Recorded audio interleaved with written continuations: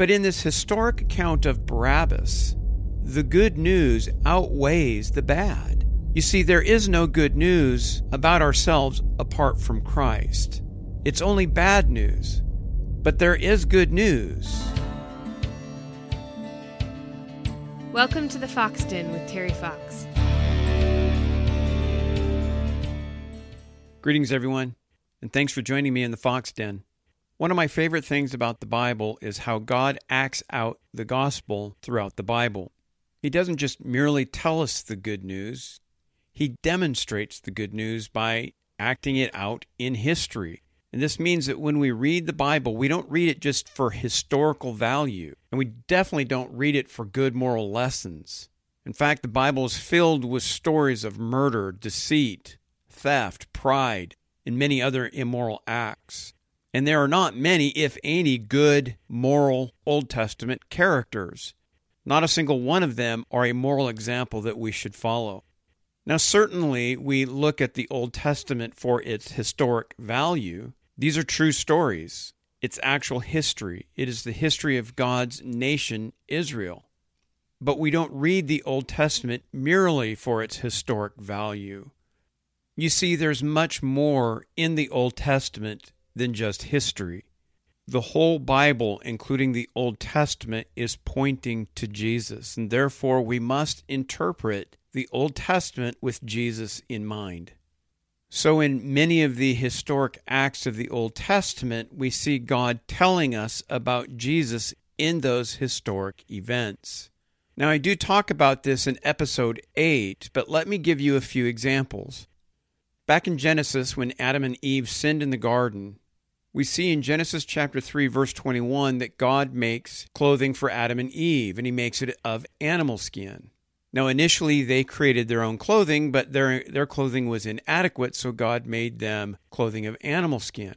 Well, what does that tell you? It tells you that an animal had to die to cover the shame of Adam and Eve. But that animal didn't really do anything as a sacrifice for the sins of Adam and Eve. It merely pointed forward to the one true sacrifice, which would redeem sinful mankind. You see, the animal that was sacrificed for the animal skin to clothe Adam and Eve pointed forward to Christ.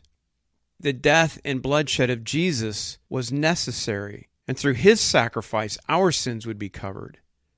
God was acting out what he was going to do all the way back when Adam and Eve sinned in the Garden of Eden.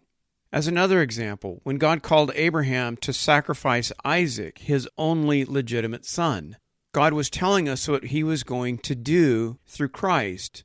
So if you go to Genesis 22, we see this account where God called Abraham to sacrifice Isaac. So just before Abraham plunged the knife into his son, God stopped him. And there was a ram caught in a thicket, and Abraham offered that ram instead of Isaac. You see, God was acting out the gospel here. He would provide the sacrifice that would cover the sins of all his people. And this sacrifice would be his son.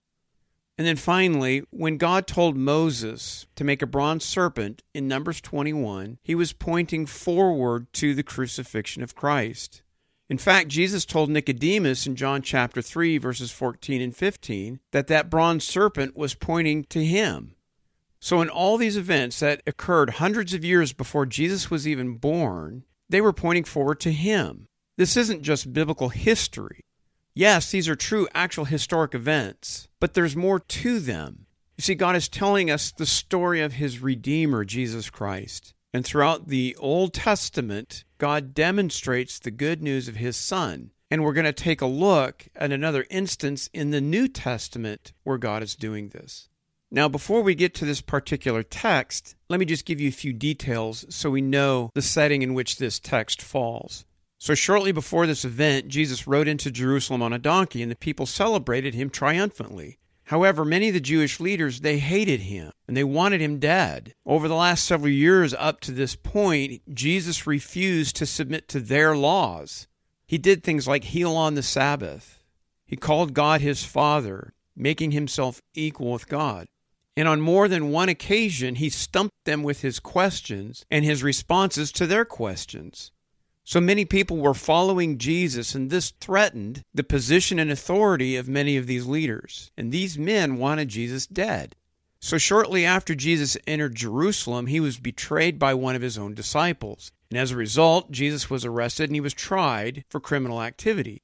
But the Romans couldn't find anything wrong with him. They found nothing to charge him with. And that's because he was innocent. Jesus did nothing wrong. In fact, Pilate, the Roman governor, he wanted to let Jesus go. But instead of releasing Jesus, Pilate said that he would punish him, thinking that this would appease the Jewish leaders and the people who wanted him dead, but it didn't. So as they applied more pressure to Pilate, he caved to their desires. And instead of letting an innocent man go, Pilate sent him to his death and released a true criminal, a man by the name of Barabbas. Now you can find this account in Luke chapter 23, verses 13 to 25. Now before we move forward, let's take some time to learn about Barabbas. And there's not much revealed about him, but we do know that he is a rebel and a killer. You see, that's what he's in prison for, insurrection and murder. Insurrection is rebellion against an established government. So obviously Barabbas was rebelling against the Roman government, and he was arrested for this activity. Murder is premeditated taking the life of another. Yet both these crimes really stem from the same thing. Both crimes are really an act of elevating oneself over another. Insurrection is the hatred of authority over you, and it's a refusal to submit to that authority. In fact, it seeks to destroy and overturn that authority. Murder is the hatred of another. It seeks to destroy that person.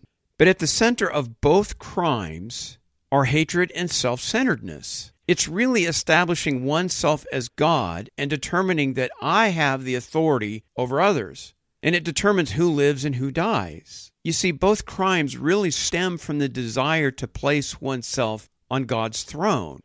At the center is self-worship. Think about it. When you're trying to overthrow a government, you're saying that this government should not be in place. I should be in the position of authority. Same thing with murder. The murderer would say that you don't have the right to live, and I have the right to determine that. So you can see how both of these are really an act of elevating oneself over another.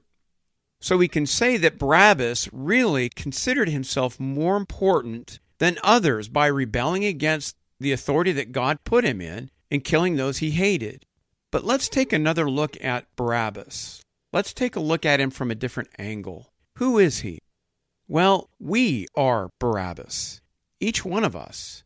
Now, perhaps you're saying, I'm a good, law-abiding citizen. I've never killed anyone. Well, that may be true to some extent, but the Bible tells us a very different story about us. You see, each and every one of us is a rebel. In fact, we rebel against the ultimate authority, God. Look at Romans chapter 3, verses 11 and 12. You see, it says that none of us is righteous. There is not one of us who is righteous. And it says that there is not one of us who does good. Not a single one of us does good, and not one of us, apart from Christ, seeks for God. You see, by nature, we are God-haters, and that's the point that Paul is making. Apart from the work of God on the hearts of sinners, no man will seek after God. Every man will rebel against him. You see, that's what we see in the world. In cultures around the world, they're rebelling against God. They're acting out according to their own nature, and we would join them apart from the work of God on our own hearts. Because we come from the same sinful stock. We all come from Adam. Sinful man hates God and rebels against him. But it's much worse than willful rebellion. Man is unable to submit to God's law. That's what Paul tells us in Romans chapter 8, verse 7. Man's sinful mind is set on the flesh. Man's sinful mind is hostile to God. It refuses to submit to God's law, and it is unable to do so. The heart of sinful man is set against God, and he can't change his own rebellious heart. And before God grabbed a hold of us, that's exactly who we were. And if you're not a believer in Christ, that's exactly who you are right now. One who is unwilling and unable to submit to God's law. You're still a God-hater. And God himself says so. Well, not only do we by nature hate God, but we, by our own sinful nature, hate our neighbor. We hate others. Now, I know we don't like to think that we hate our neighbor, but the Bible tells us a different story about ourselves. In Matthew chapter 5, verses 21 and 22, Jesus says that being angry with your brother causes you to be liable to judgment. And he's connecting this anger with murder. You see, just before he says that, he brings up the Old Testament commandment that you shall not murder. So you can see there he is connecting anger with murder. In other words, you can murder somebody without actually killing them. And the point that he's getting at is murder resides in the heart. Now, our earthly governments wouldn't charge you with murder if you didn't kill them. But God's standard, he looks at the heart. So when we hate somebody, that's really murder in our hearts. And that hateful heart resides in each and every one of us. And it's the same heart that resided in Barabbas. Now, perhaps you're thinking that you're okay because you're not holding any grudges. But here's the problem. Surely somewhere in the past you've had bitterness in your heart towards somebody. Surely there's somebody in your past that you have refused to forgive. You see, surely the heart of Barabbas resides in you and me. You see, this historic event of Barabbas, God is telling us something. And the first thing he's telling us is, we're Barabbas.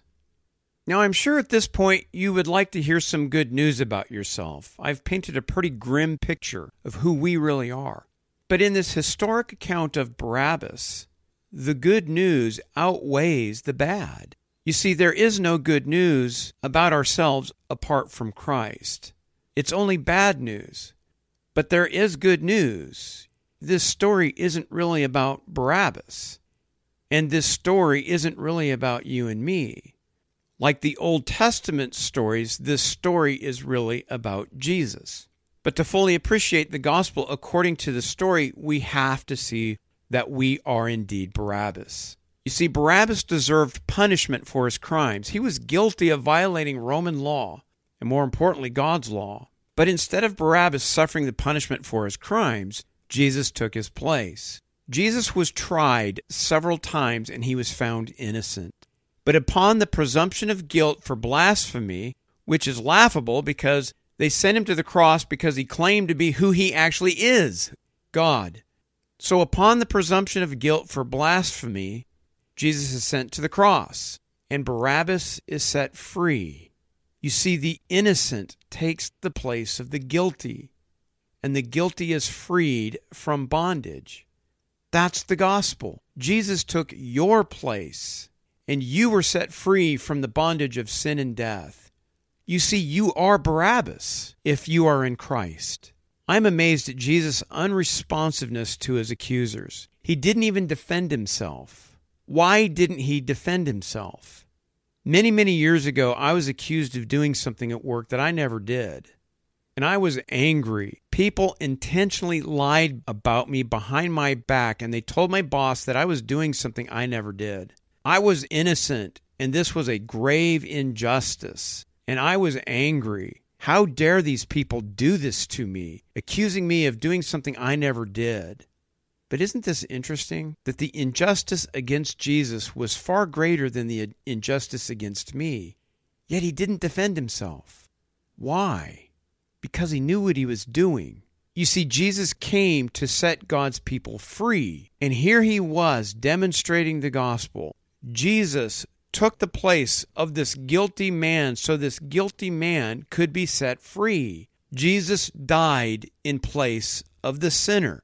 Jesus Christ, who is God and man, came to earth to take our sins on himself and die in our place, taking the full wrath of God and receiving the punishment that we deserve. And because Christ took that place for us, we are released from the power and captivity of sin and death. We are now free to be God's people. Jesus acted out the gospel in this story. This is a real historic event. Jesus actually died on the cross for the forgiveness of our sins, and Barabbas was actually freed from prison. It's an amazing story. The innocent took the place of the guilty so that the guilty could be released from prison. And in all of this, Barabbas was a passive participant. You see, he did nothing to be released. He was released apart from anything in himself. Put yourself in Barabbas' shoes. You're sitting in a dungeon cell, and you hear the footsteps of the prison guard. And he puts the key in the door, he unlocks it, and you think you're on your way to be crucified. And what does the prison guard say? You're free to go. You see, Barabbas didn't send letters to Pilate requesting to be released, or at least we have no indication of that. He was just sitting there waiting to die, and he was released. He didn't do anything to be released. And it's the same thing with you and me. God extended his grace to us and rescued us in Christ, not because we asked him to, but because it pleased him to do so. So what happened to Barabbas after he was released from prison? What did he do? Well, we don't know.